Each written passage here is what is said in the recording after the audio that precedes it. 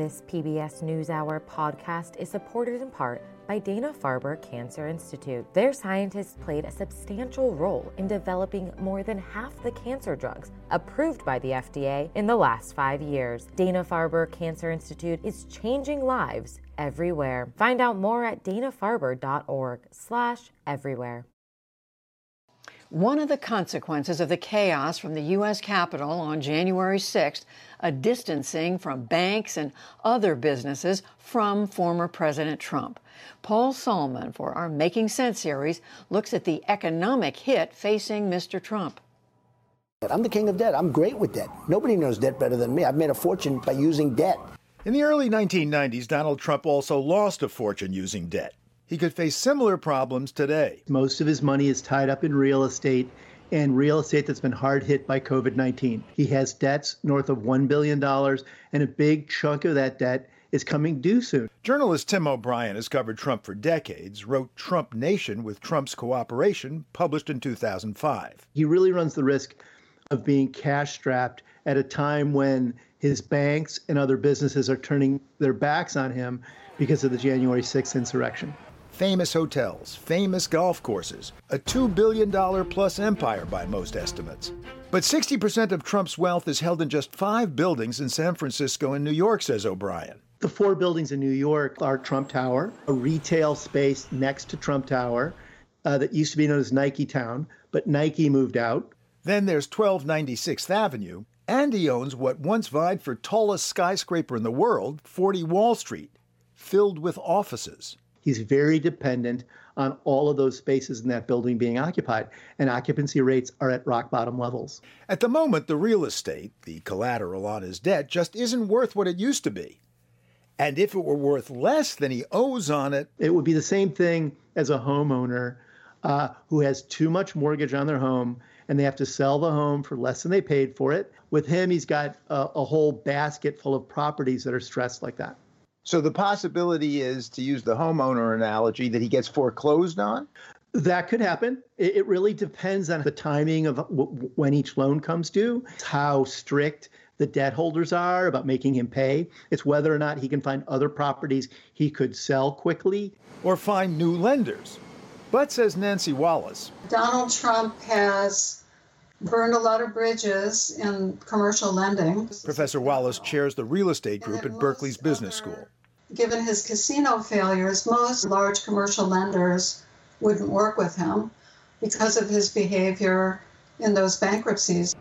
Even his go-to lender for decades, Deutsche Bank, has now severed ties, as have 3 other banks, including Signature, on whose board his daughter Ivanka once sat. Basically, they closed his accounts. I mean, forget about borrowing. They don't even want his bank accounts. You mean a bank said, here's your money, we don't even want your deposits? That's correct.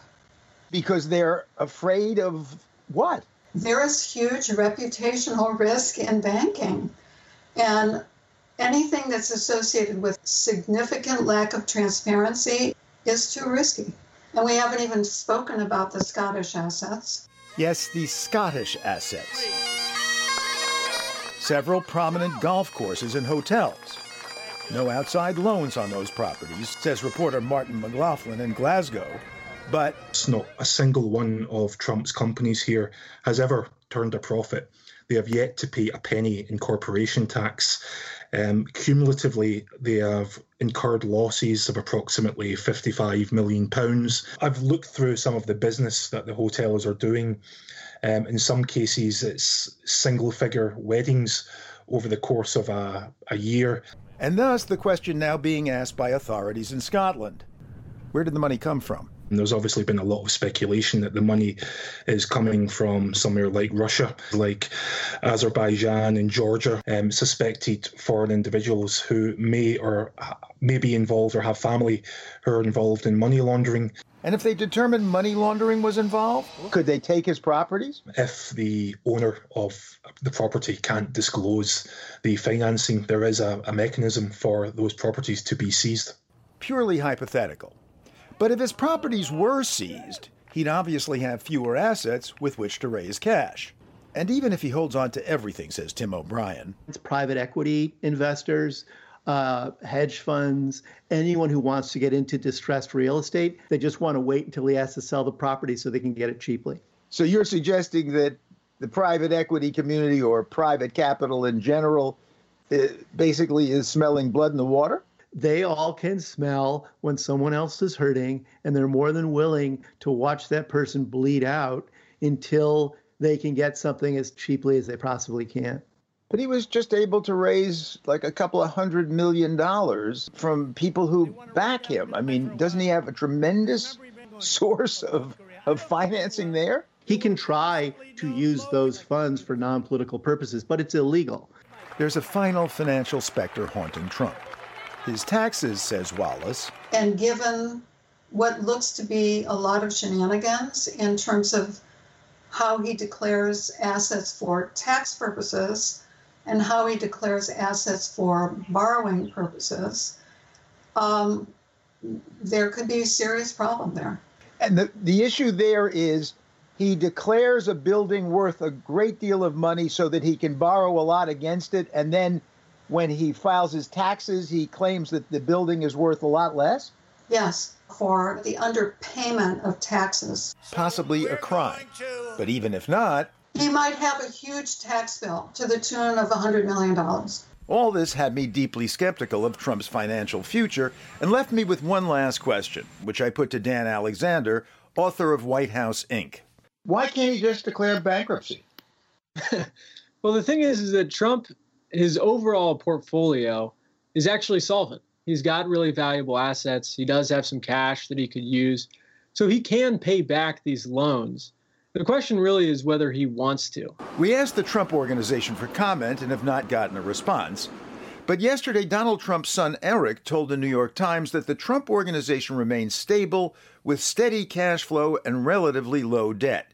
Still, according to the company's own filings, the Trump Organization revenues declined more than 35% last year.